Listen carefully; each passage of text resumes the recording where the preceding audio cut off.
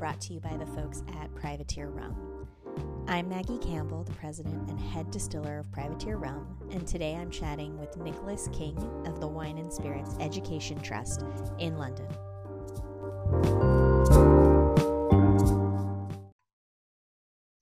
Hey everyone, I want to welcome Nicholas King from Wine and Spirits Education Trust. He is joining us from London today. Yes, I am. Pardon? Yes, I am. Sunny London. Would you give a quick introduction of your background, who you are, what you do for people who don't know you?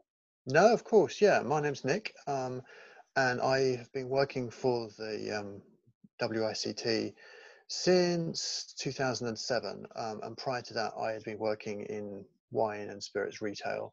I'd worked for small retail chains and for the larger supermarket chains as well.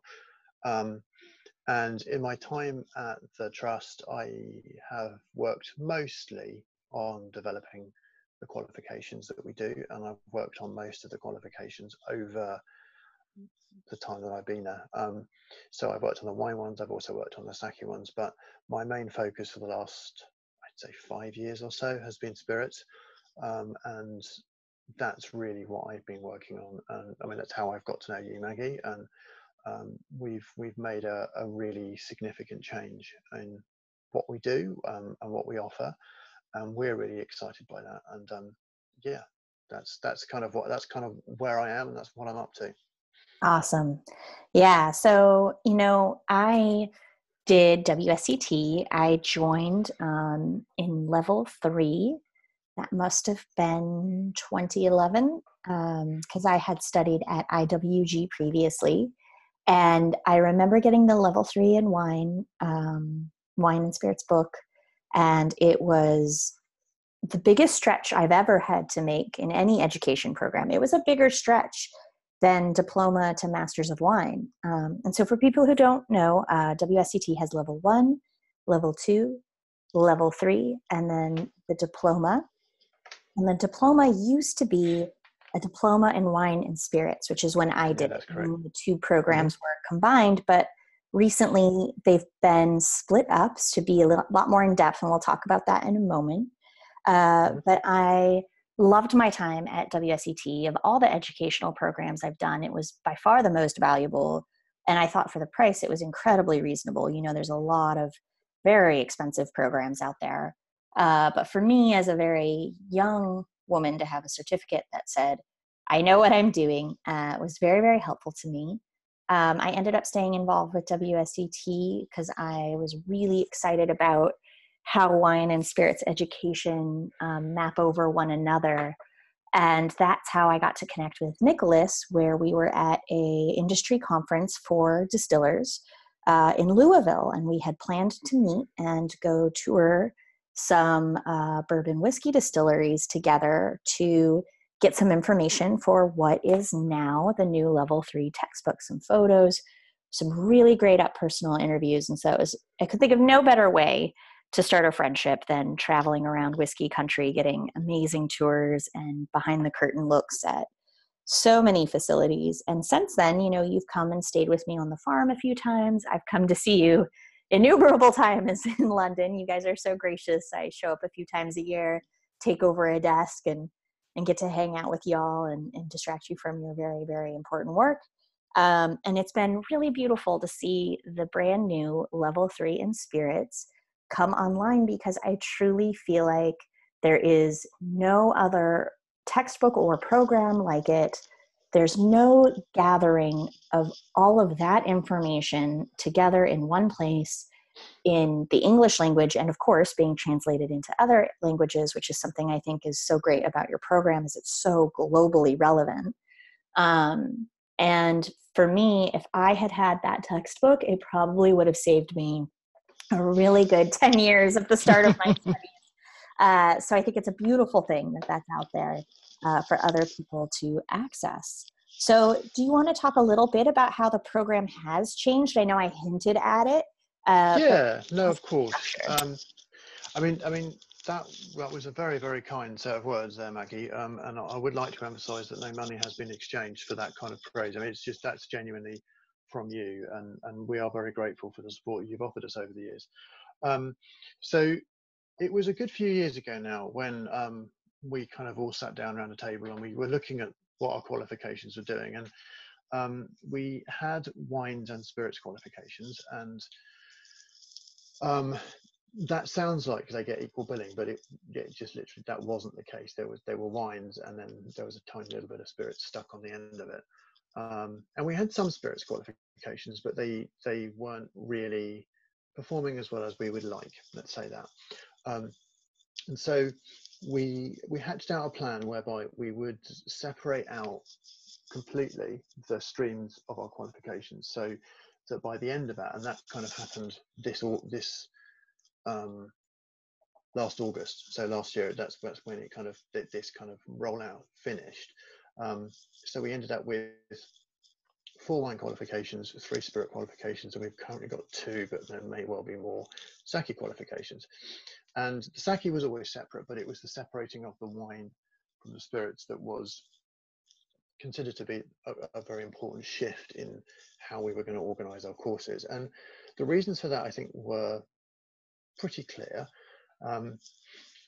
There are clearly many people who are like yourself, Maggie, who are deeply engaged in both wines and spirits and many beverages. But what we do find from our customers, particularly the wine customers, is that most of them really are just interested in wines, and spirits wasn't really something that particularly excited them. And similarly, when you're looking at a lot of the people who are very, very kind of focused to the spirits industry, wine is not so much of a huge interest for them. And as I say, this isn't an absolute black and white thing, but I think it's fair to say that there are 2 quite distinct tribes. So it made much more sense to separate these out and also then focus the completely rejuvenated spirit side of things to the needs of that industry, and to really kind of sharpen it up and freshen it up. So it must have been 5 years or so ago now, we redesigned the level 1, and then we did, which is a 1-day course, a very, very straightforward kind of 1-day course, which is really good for people who are completely new into hospitality or any kind of retail sector. Gives you some really good basic information, and it can be delivered in 1 day with an exam. It's just meant to be kind of fun and engaging and give you just that little bit which you would need. It's not really meant for someone necessarily who needs a great in-depth knowledge. Then we worked again on the level 2 and kind of developed that up, and that's a 2.5 day course, and that is really, you can start there. You don't have to start at 1, so you can start there too, and that's for people, I think, who are a little bit more kind of, spirits is much more part of their day-to-day work. It's something that they're super interested in, and it covers a lot of the basics of distillation theory and some of the key processes that will go on from processing of the raw material, fermentation, and then through into the post-distillation activities.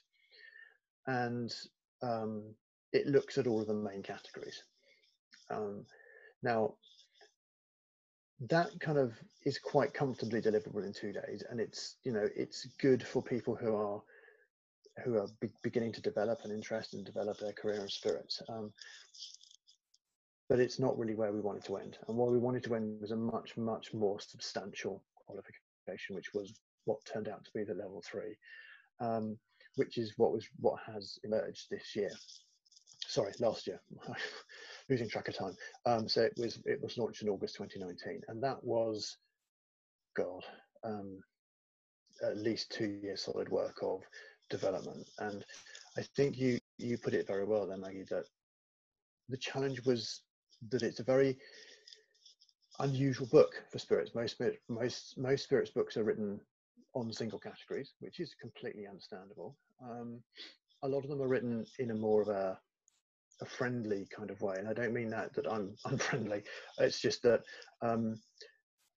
they're kind of more easygoing books, which is fine. I mean, and again, there's absolutely a place for those kinds of books.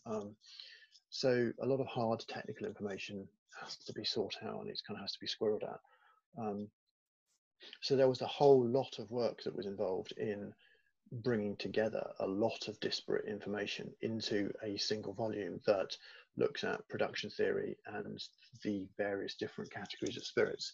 And as such, I think there really isn't a book that does quite what that does.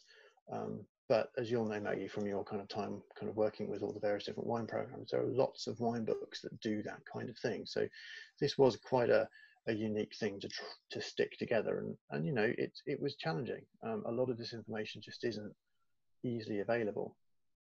Yeah. And I mean, that's even for very familiar spirits like cognac, for example, which is,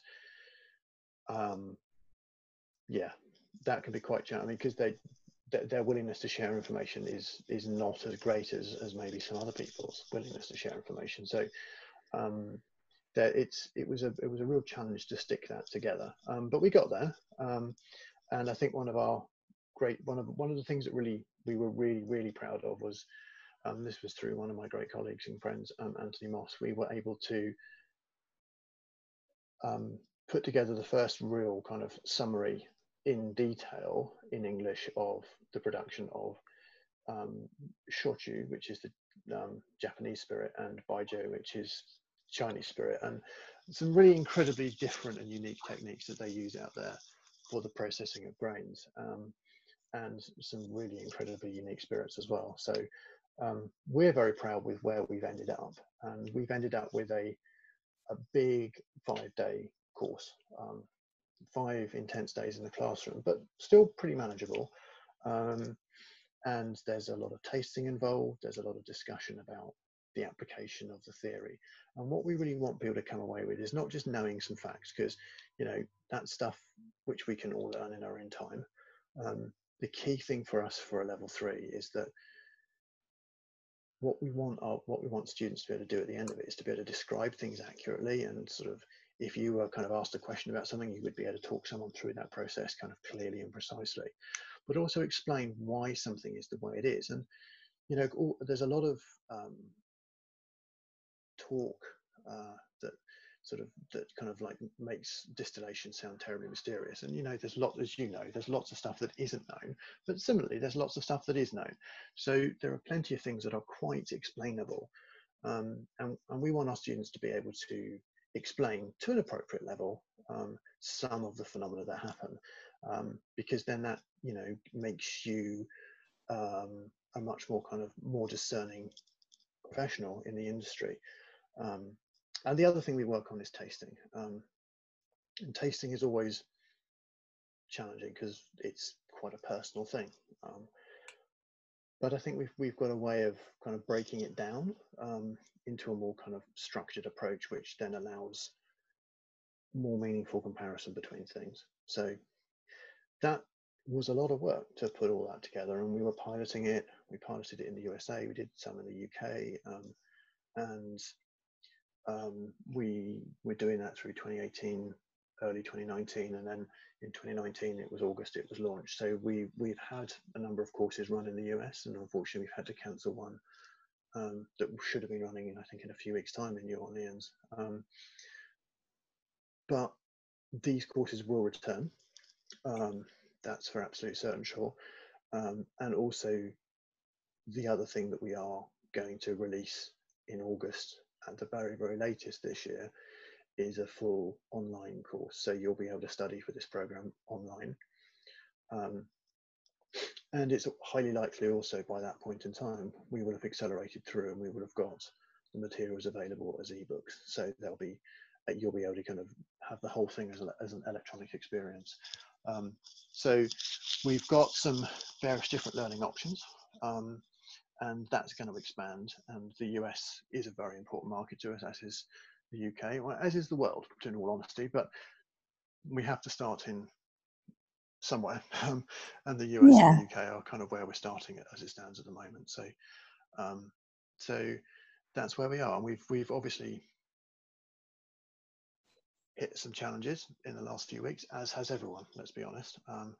Yeah, for people who might be listening to this at a later date, you know, we are here in, you know, the later part of March, dealing with the coronavirus sort of globally And right now, a large, I should say, a definite section of the globe is sort of under stay-at-home orders, either legally imposed, such as for Nicholas and myself being in London and Massachusetts, or personally imposed to try and help stop the spread of the virus. So for anyone who's listening at a later date, that's sort of the uh, harsh reality and difficult time this is being recorded in.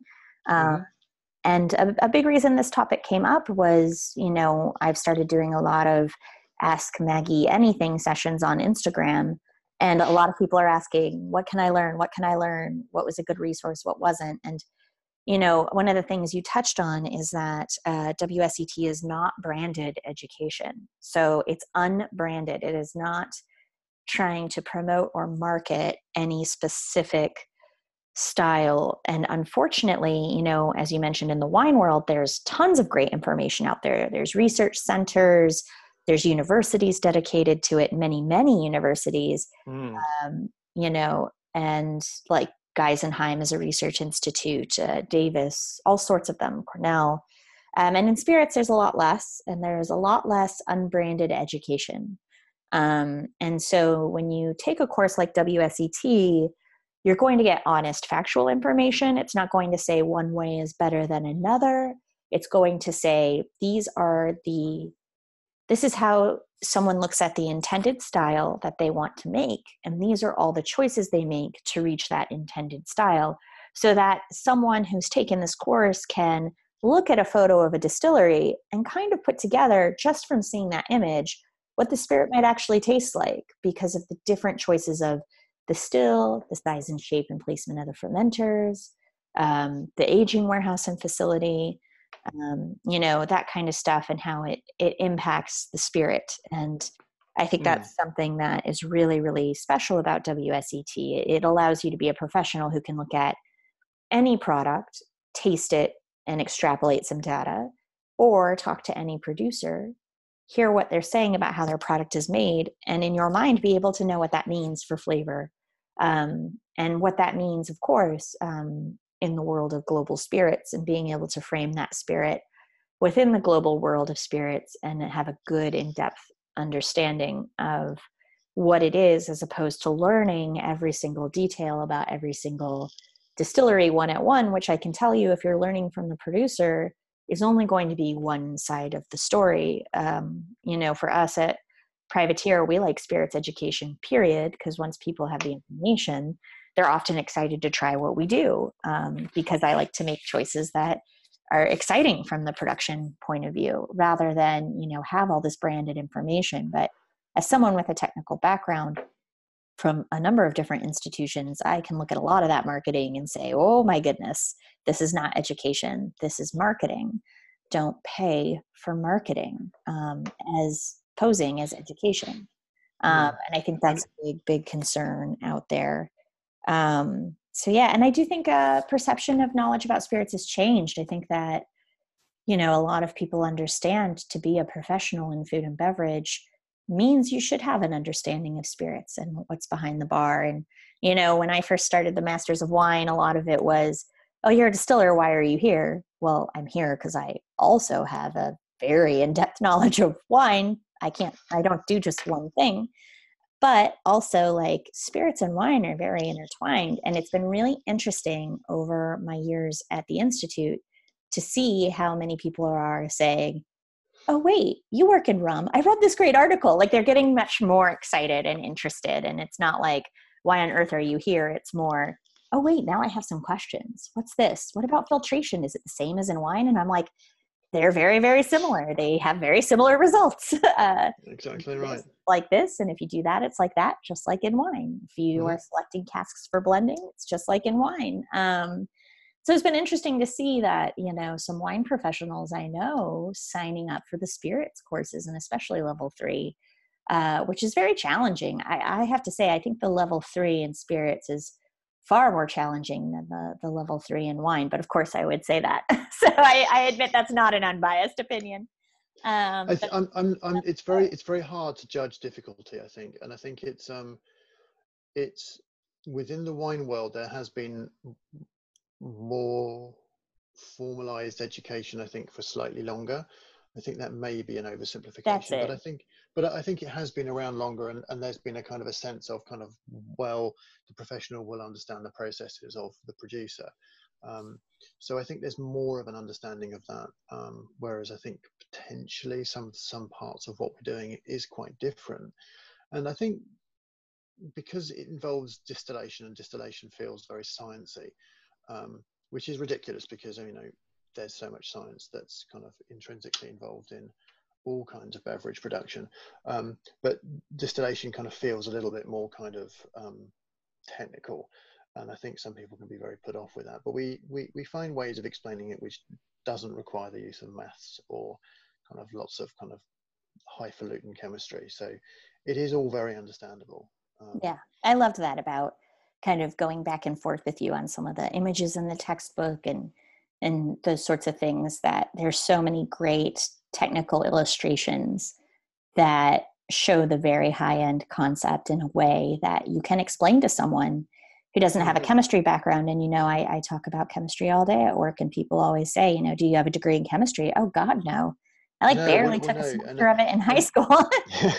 I know and it for distillation. mm, and I think in some ways the fact, I'm from a humanities, from education, I was from a humanities background, um, and we're very lucky that we've got a number of people who work in the trust who are kind of very, very well educated chemists, and there have been some really fun conversations that have happened between us, which have been on, will you explain this to me? And I got horribly confused, and I tried to explain it back, and then they like rolled their eyes going, well, you can't say that because that's an assumption of the X, Y, and Z. And it was in that process of those kind of back and forth conversations that we were able to find a way of saying complex things quite simply, but without making it sound horribly inaccurate. I mean, Exactly. one of my favorite examples is the situation with like the relative boiling points of ethanol and water. Now, I'm going to probably say this in centigrade because it's easier for me to remember, but you might have to do the Fahrenheit conversions. But obviously, ethanol boils at 78.3, and 212. water. Thank you very much. And water's at 100. Now, that's obviously at standard atmospheric pressure, and these are in their very pure forms, which are almost impossible to get hold of. And obviously, that in itself is a very simple fact to understand. Now, the way that distillation is quite often described is that, well, because of this, then once you hit 78.3, then as if by magic, poof, all the ethanol comes off. And of course, that's not what happens. Otherwise, we'd all be making vodka on our stoves at home.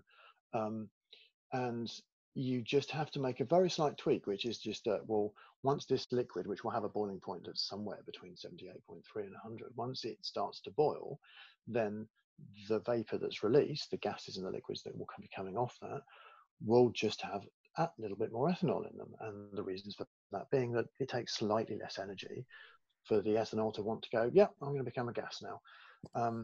And that's enough, but that kind of, it conveys the subtlety of that situation without getting involved in mathematical equations, which ultimately is how these things are fundamentally described in their most accurate form. Yeah, for but us, there you but there know, are but there water are lots of boils at little 212 Fahrenheit and alcohol more around 176, 177. But like you said, I always say around because it's these imperfect solutions in an imperfect atmosphere.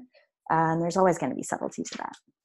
yeah, and it's just finding ways of trying to get this understandable and explainable without compromising on the reality of what is in fact going on, which is inevitably quite complicated.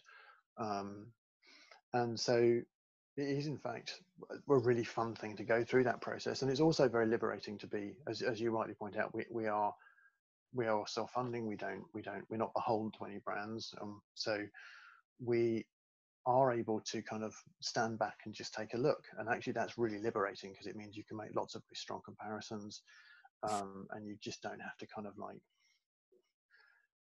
bow down to anyone. It's you're able to say things in a much more observational way across categories. Now, that doesn't mean that we don't kind of shy away from discussion points, And let's now look at like rum, which is in your world, Maggie. I mean, obviously there are some very emotional, excuse me, talking points that exist in that, like for example, the additions of sugar, or the very heavy use of caramels, um, or other kind of geographical definite indications and such like. So we will touch on those things. We will say, particularly at level 3, well, these are talking points, these are discussions, and we will kind of present various points of view, and then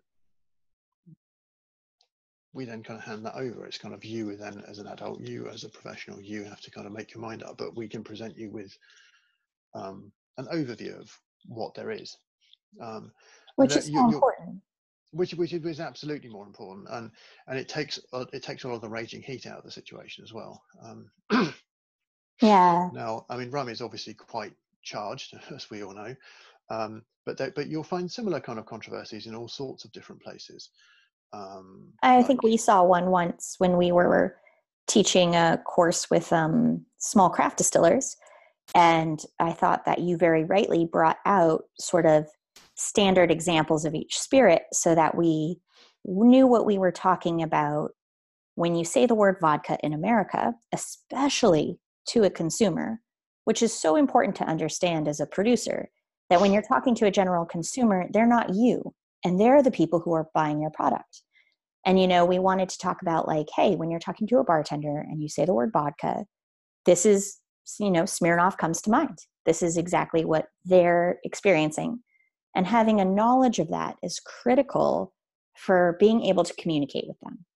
And I definitely saw some craft distillers be like, well, that's not what I'm trying to do. That's not what I do. That's not what I do. And I think it's always important to stop and say, education isn't about you. It's about what is out there, what is understood, and then where do you fall along that expectation, and how can you use that personally, take the education away, and then personally use it in your business to say, this is what makes us special. This is why we're different. This is where we land in the world of spirits.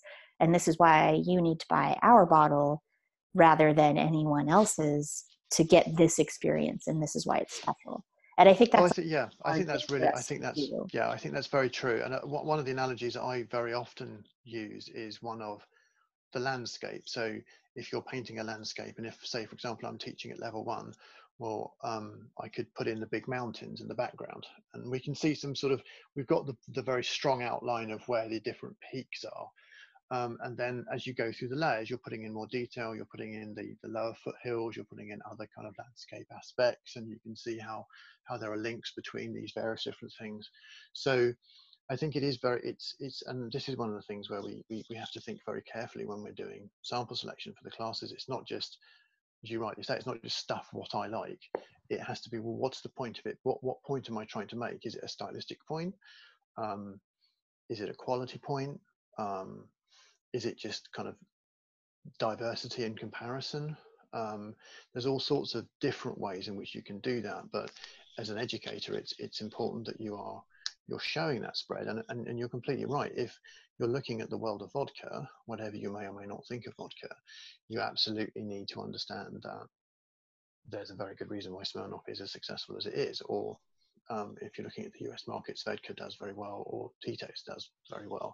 There is a neutral style of vodka, which is quite different from some of the more characterful styles of vodka, which I suppose maybe more traditionally have come out of Europe. And there's that kind of the whole landscape that has to be kind of looked at, not just one particular kind of point of view. Yeah. And the other really interesting thing is, particularly when you talk to producers or people who've worked in particular industries for a period of time, they're hugely informed about the sector they work in, but they're not kind of necessarily, like you talk to people in Scotland, they won't necessarily know particularly much about what's going on in Cognac. And they're the two massive global centers of pot still distillation, fundamentally different in how they go about doing things, but they're not really kind of necessarily fully understanding one another, because they do what they do. And that's one of the other great things about what we can offer, is this, like, well, it is this sort of stand back comparison. Now, obviously not every spirits professional is going to be completely into that. We get that. Some people are just like, I'm in whiskey, that's where I am. And, absolutely fine. There's loads of things you can explore in that space, or in rum, or wherever. But I think there's lots of interesting comparisons that can be made across categories. And as you can see, things being done differently. Well, let's to let folks know a little bit about sort of what to expect in a level 3 class, because people always say, where should I start? Where should I begin? How technical is it? Would you mind giving us a little teaser? Say we discuss, I think one of the first things you and I bonded over was discussing making of cognac, because I had been lucky enough to get a little peek behind the curtain and be able to communicate it, very easily to you about cognac. So let's give people a little example. Would you mind discussing what the level 3 WSET spirits program would cover when it comes to, say, heads and tails, and the philosophy in cognac about using those heads and tails to impact a spirit style? Okay. Yeah, no. It's a really interesting thing. And I think one of the things where maybe because I grew up in Britain, and obviously Scotch is very dominant, but Scotch has a very, very particular way in which it goes about doing double pot still distillation. It's probably the account that we hear most.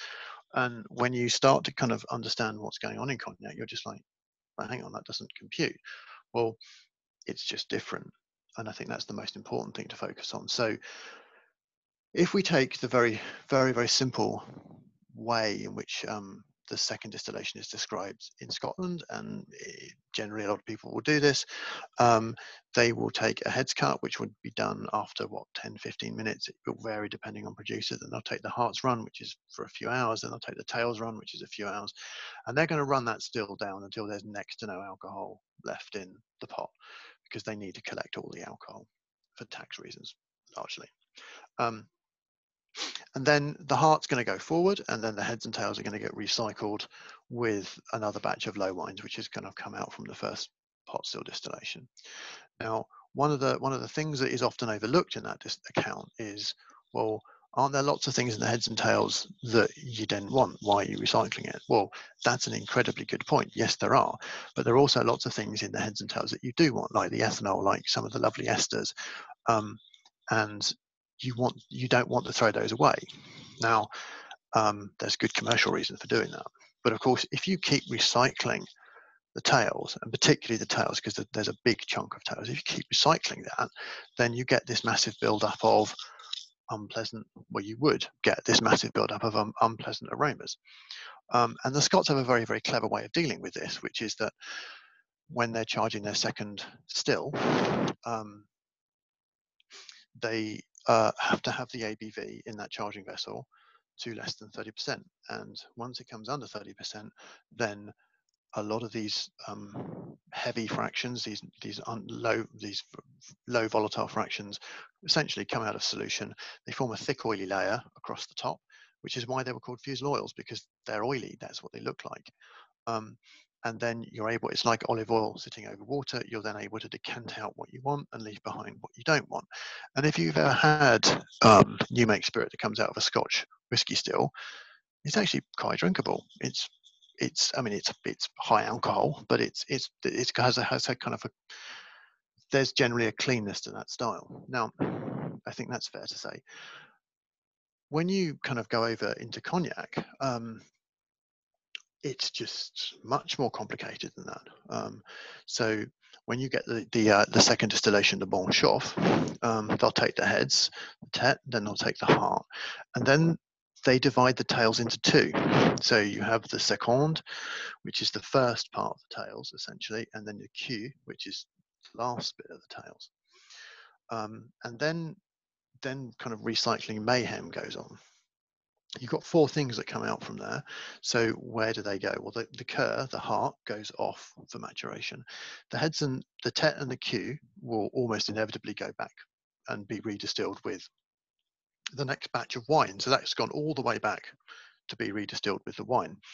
And then the seconds, which is the top half of the tails, well, that could be redistilled with the next equivalent of low wines, which is called bruy, or it could be sent back to the wine and redistilled with the wine. So it's instantly more complicated, but ultimately what they're trying to decide is how much of these heavier low volatile fractions they want to include in their spirit. Now, Maggie, if you were to describe the spirit that comes off a cognac still, what would you describe it as? Um, it depends, but I would say if we were doing something to be aged long term, it does not taste immediately palatable. Yeah, It needs yeah, to age to increase its elegance. exactly. For So sure, it's got quite a bit of a little bit of the sort of high tone ethyl acetate, so like an intense green apple to the point that like maybe it wouldn't be exactly pleasant. It'd be more like pear drop medicinal that's going to calm down in barrel and get accentuated through esterification. And it's also got a hint of that waxy cheesiness yeah, that is going to be what we would call tails. But of course, after it oxidizes and breaks down in long-term aging, will become quite flavorful. And and again, that, yeah, that would be the longer you're going to distill it, or sorry, the longer you're intending to age it. If you were replenishing older stocks, you would actually include more of those tails. absolutely right. So essentially what the cognac were doing was they were looking for a spirit which they knew they were going to age for a long period of time, and by including some more of these heavier fractions, they were able to charge up their barrels with lots of flavor potential, which then needed a long time to kind of find its resolution. Now, one of the reasons I think why a lot of cognacs have that slight bit of added sugar in them is because, particularly when they're younger, it just helps provide a balance with that kind of sharpness, that kind of heat on the palate, which you can sometimes get with cognac. And that's neither a good thing or a bad thing. It's just a way of managing texture in the palate. And for cognac producers who are wanting to produce some of these no additive ones, there is definitely, I've had some where I've recognized technical choices they could make as far as pulling back on some of those elements to make it taste more elegant without it. And not everyone Exactly. necessarily, because it's just been so tradition to make it this way, Hmm. that not everyone is doing that. And to me, it's, I can taste that scaffolding that the sweetening can add that needs to be accounted for if you're not going to sweeten, making those production changes. And part of that is through education, such as WSET, you know, being able to say like, these are the choices you would make or not make to account for that. Exactly right. And I think that's a very good point, that if you were looking to kind of not add sugar or do some of those other adjustments, then you obviously need to make a spirit which is um, going to be more balanced and more structured in and of itself, um, off the bat. So the the challenge you have as a cognac distiller is that there's a lot more choices which are being made than there are necessarily sometimes in a Scotch distillery. So it's just um, there are some really interesting differences that exist, and the reasons for their existence is partly tradition, partly the fact that Scots, they're distilling all year round, whereas in cognac it's a seasonal product, and part of it's motivated by tax as well. So um, the Scots will always want to reclaim the alcohol when they're distilling, so that they don't want to leave any ethanol behind. Whereas if you're distilling in cognac, you can shut the still off earlier and leave some of that behind and drop that out in the vinasse, because that allows you to drop out some of the really unpleasant fractions as well. So it's seeing those differences, understanding why those differences exist, and what that does for style, is one of the kind of the key things that we're looking to explore Yeah. And you guys go throughout this that course. in, sorry. Yeah, doing that throughout the course. So we'll look at the double retort system, we'll look at the double thumper system, we'll look at the clay pot still system, the clay pot stills that are used in mezcal, um, various different column arrangements, from the very kind of simple rustic, I hate to use that word, but it communicates sufficiently in this kind of environment, um, the quite simple stills that are used in Armagnac, to the real kind of like multi-column, super expensive, fantastic things that are used in the neutral spirit production. Um, and there's reason and choice made in all of those. It's not just because, there's always a reason. Yeah, absolutely. And some of it, is, for me, it was fascinating when I first started getting down to the Caribbean and seeing how many stills are made up of many parts of many stills out of necessity. They'll have a part that's a Vendome. They'll have a part that's a John Doerr. They'll have a part that's a Forsyth. And that's something you would never see in, Europe and the US.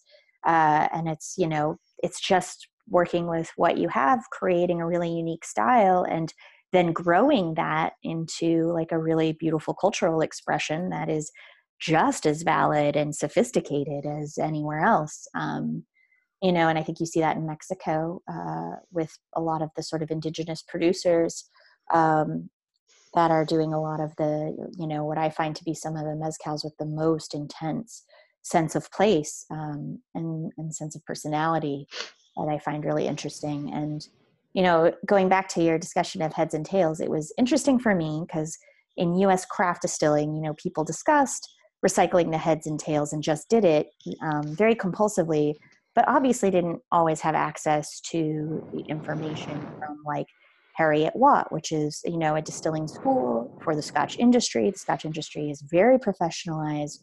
There are very, very common standards of how do you get as much alcohol as you can. And a lot of this sort of technical training is you can find parts of it that are uniform across many of the distilleries because it's such an important institution. And so, dropping your proof to separate out your fusels is very, very common there.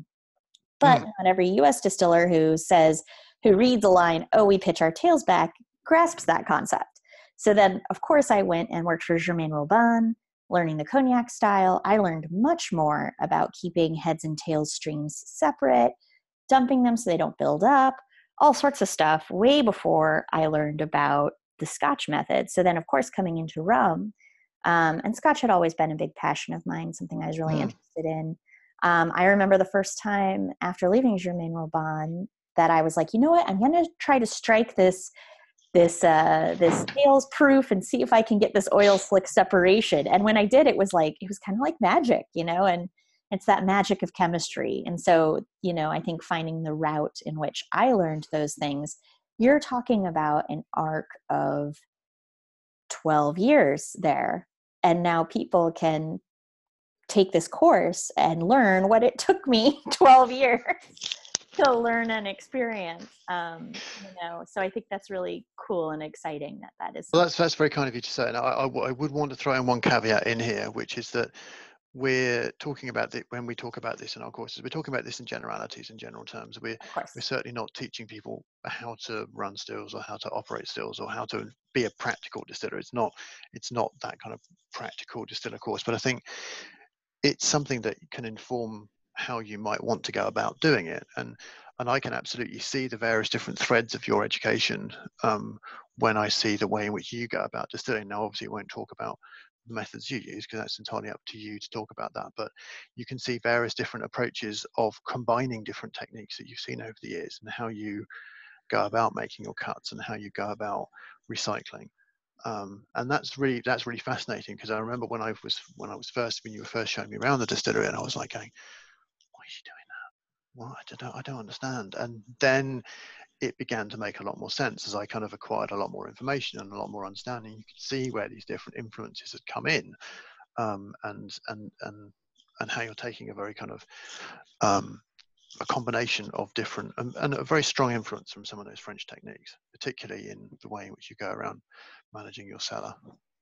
Yeah, thanks. Yeah, and for me, it's what I learned in my personal experience and what I lived that really taught and informed me to create my own style, as opposed to, I think when I first visited Cognac, I called Hubert crying because he truly had created, I did not realize what the distillery I worked in at Germain Robin, you could pick up and sit down in Cognac and it would be seamless.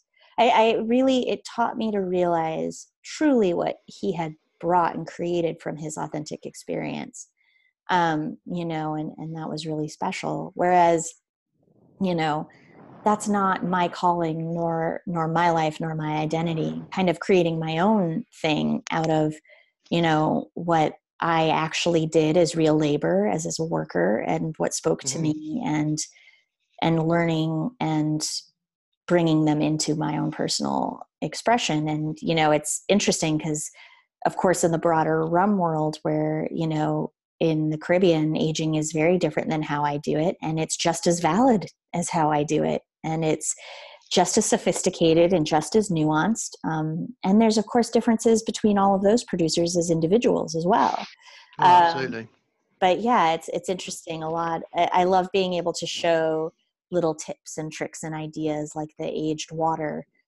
Usually when someone comes and visits from the Caribbean, they're like, okay, what is this bullshit with the aged water? And we taste it and they're like, it's still kind of like, it still seems a little fussy, but yeah, it's kind of cool. And then I go down there and I'm like, okay, what's up with this? And they're like, oh, here, try this, try this. And I'm like, oh my gosh, I'm like changed. My understanding of how spirits are made is changed. You've changed me. This is beautiful. Thank you. Mm. So it's kind of cool to see like how we all interact with one another and how we all learn from one another, and how in so many ways, we think that one person invented this one thing in this one place.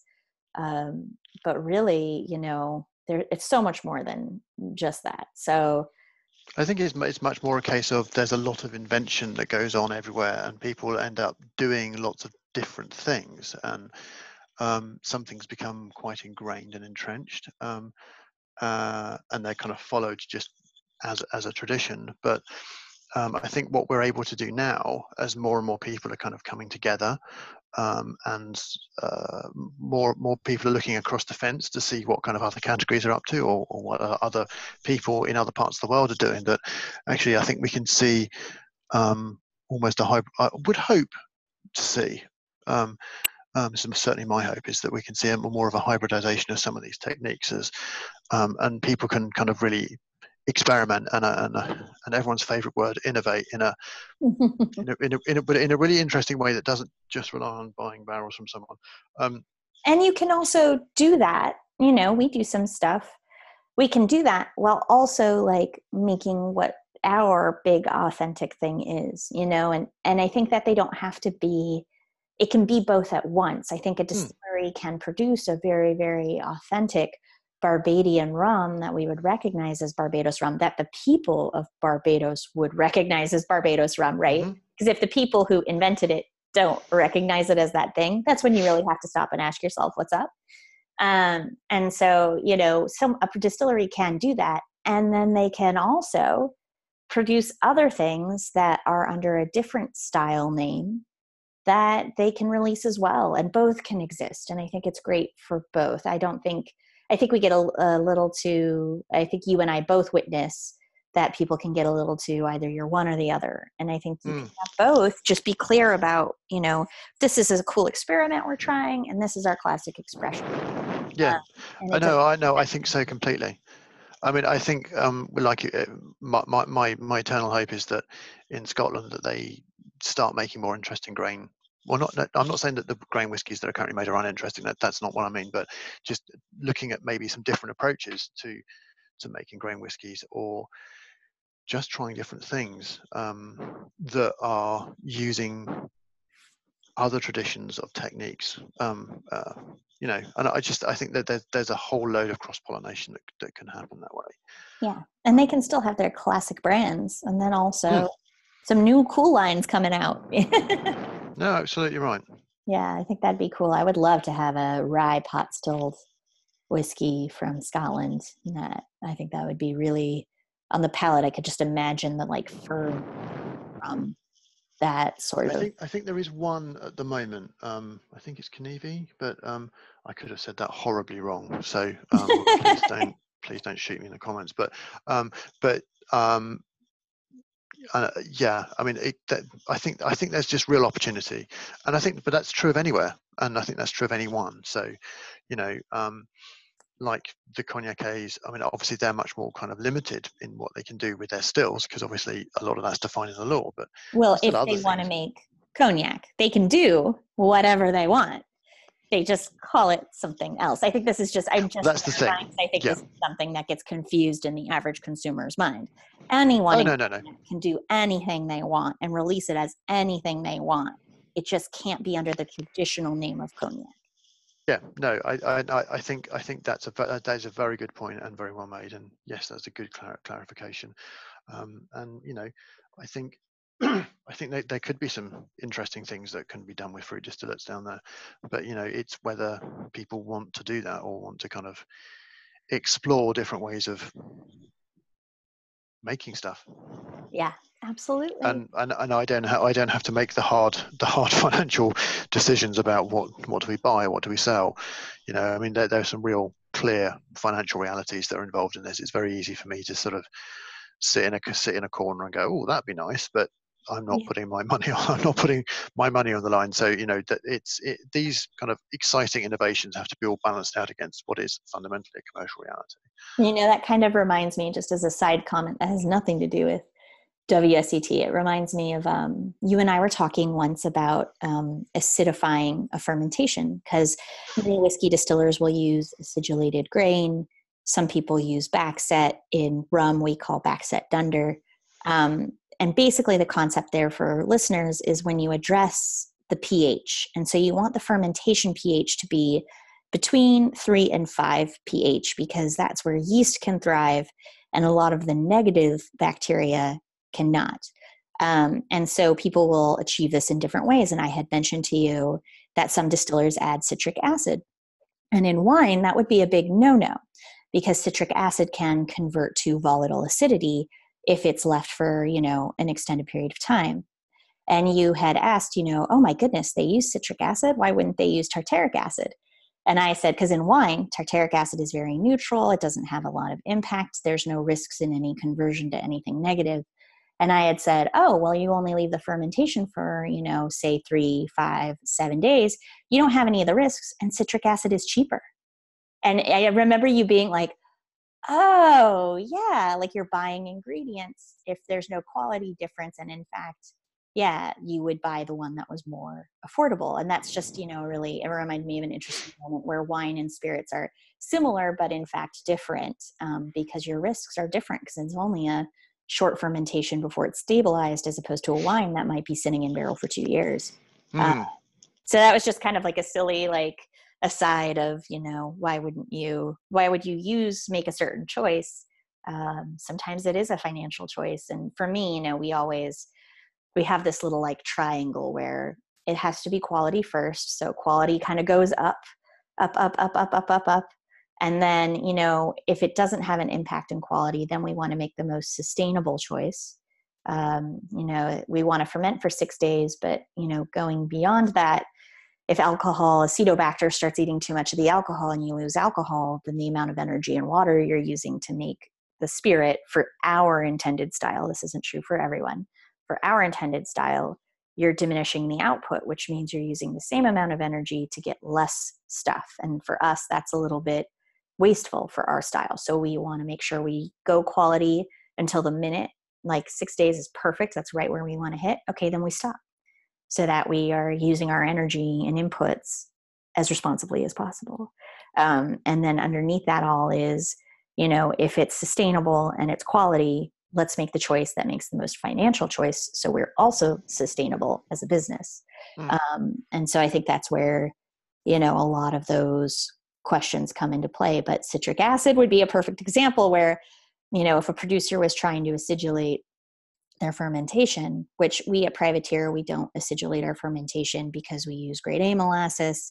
Once we mix our molasses with water, especially the Crosby's molasses is perfect at this, which is from the Madre Tierra mill, our pH is spot on, right at 5.1. Fermentation ends right around depending on what mark we're doing, 3.2, 3.5, or 3.8. So we're perfect, but some producers might add acid.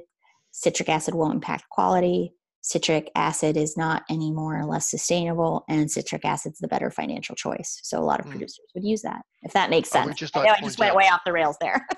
Yeah, I would just like to point out that you don't learn any of this on a WSET course. That's what I started our conversation on this subject by saying, away from the WSET topics, this is just separate Maggie and Nicholas having one of our usual, very fun, lighthearted conversations. Light-hearted conversations about deeply technical things. Which is why I love you. God bless you. Awesome. Well, thanks everyone for joining us today. It's been wonderful to talk about level 3 a little bit, answer some questions. I myself studied in the Boston, Massachusetts area with great experience. Adam was my teacher. I think that if anyone has any questions, hit us up.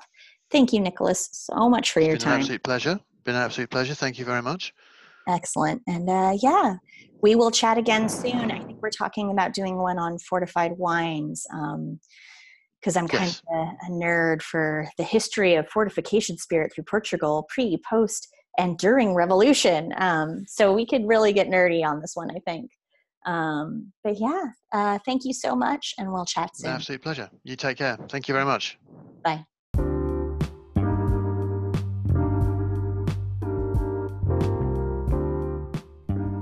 Thank you all for spending your time with us today.